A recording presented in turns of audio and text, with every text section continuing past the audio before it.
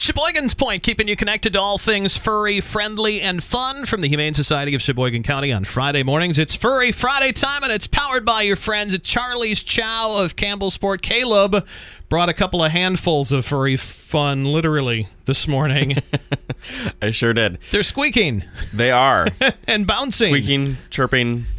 This thing we call popcorning, where they kind of hop up in the air when they're excited. They're guinea pigs. I brought in a bonded pair of guinea pigs. Their names are Bibble and Boat. Bibble and Boat? Yes. And which is which? Bibble and Boat? They probably don't care. They probably don't, but Bibble is the black and white one. Okay. And Boat is the brown and white one. Got it. So they are a bonded pair of guinea pigs that was an owner surrender a few weeks ago. They're a year and a half old, so they're still pretty young. Yeah. Now, guinea pigs are very social animals, and they prefer living in groups. And in the wild, they can actually live in groups of up to 50. And in the wild, when you say that, it's like it never looks good on a food chain for a guinea pig. They have very little defense mechanism to them. They're great pets, though. Like you said, they keep you on a schedule. It's best to keep guinea pigs. I've had a couple of rounds of guinea pigs.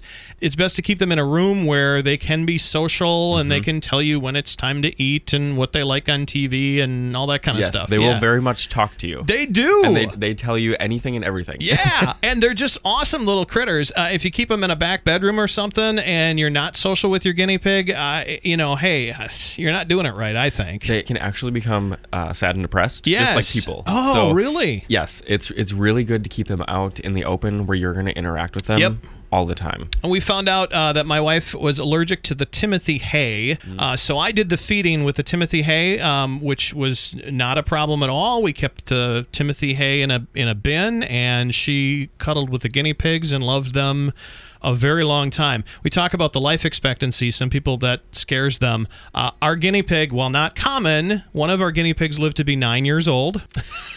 Right.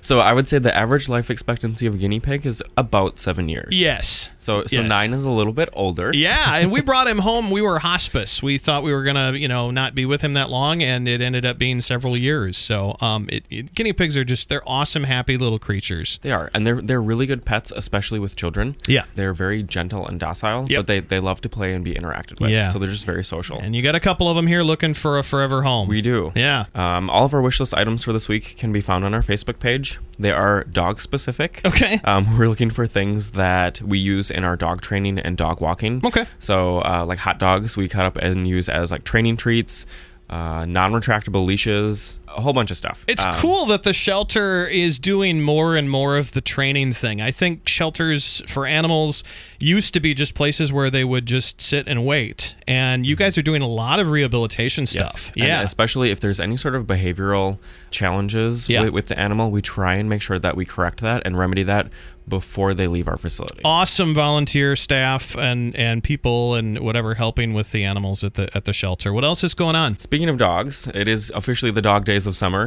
Plymouth Dairy Queen is hosting a fundraiser through August 26th. Okay. They're donating all the sales of every pup cup sold to the shelter, and that's going to benefit our new dog park. At Plymouth Dairy Queen. Yes. And our shelter is open Monday, Tuesday, Thursday, Friday from noon to 6 and Saturday noon to 4.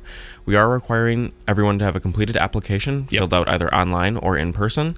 And we're allowing walk-in appointments, but they will be at a first-come, first-served basis. It's always best to schedule an appointment ahead of time. That way we can make sure that you have the time to see the animals you need and that we can devote as much time as we can to you. And then you can find all of the adoption application information on our website, which is adoptsheboygancounty.org. And you can call the shelter with any questions regarding applications, volunteering, or donations. And our phone number is 920-458-2012. Awesome information to have, Caleb. Thanks for bringing our little critters in. Again, their names, Bibble and Boat. They're guinea pigs. They are. And they're looking for their forever home. And they're Furry Friday, and it's powered by your friends at Charlie's Chow. Gourmet raw dog food.